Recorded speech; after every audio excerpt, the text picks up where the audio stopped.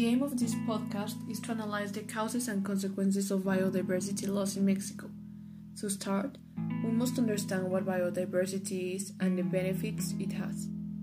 When we talk about biodiversity, we refer to the variety of living organisms found in certain areas. These can be plants, animals, and other microorganisms. Biodiversity is very important because it is responsible for maintaining a balance in the different ecosystems. For example, it makes possible the functioning of the water cycle, the nutrient cycle, and regulates the weather.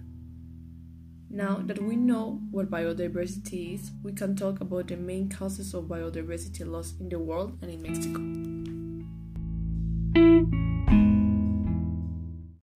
In the last few years, many ecosystems around the world and Mexico have been affected by the loss of biodiversity. This is mainly due to factors like the invasive species. These species that don't belong to the habitat where they're found, and over time they become a threat to native species.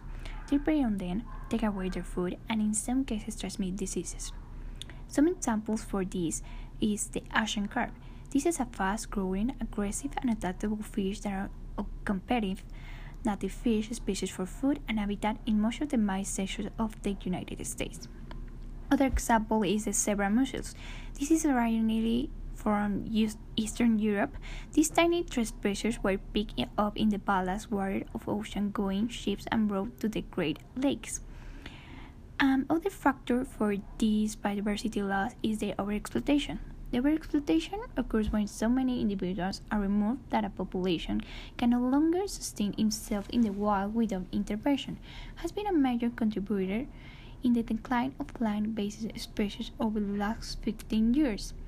Some examples for this is the birds. Some species of birds are caught or hunted for sport, food, and the cage bird pet trade. Some example for this is the parrots and the songbirds. Another example for this is the plants. The plants are vital to our survival and are the foundation of most ecosystems, but people harvest plants for food, medicine, buildings, materials, and raw material to make other products. Other factor for this biodiversity loss is the pollution. The pollution is the presence of any substance in air, water, soil, or food which threatens the health of human, animal, and plant life. The studies in Mexico have revealed around 50% of the natural ecosystems have been lost. This is mainly due to human activities such as agriculture, tourism, livestock, and industrial activities. And the most affected areas in our country are grasslands, jungles, forests, and mangroves. Some of the consequences are habitats. We are starting with this cause is the main cause of biodiversity loss. By transforming jungles, forests, lagoons, and among others, into fields, farms, roads, and urban areas, we destroy the habitat of thousands of species. For example, here in Mexico, the monarch butterfly is at great risk of being in danger of extinction due to the fact that there is currently a great destruction of its natural habitat, and that produces the extinction of animals and is the loss of biodiversity. The other one is climate change.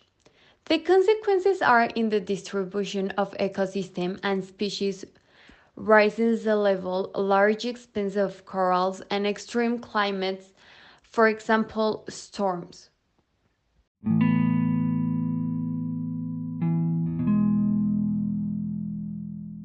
Thank you for joining us in today's podcast. After all the interesting information you have just listened to, we can conclude that biodiversity is essential to maintain balance between Earth and humanity. That is why it's so important that we prevent biodiversity loss and start seeking change in order to coexist in a healthy way with our one and only planet. Hope you have an amazing day. See you next time.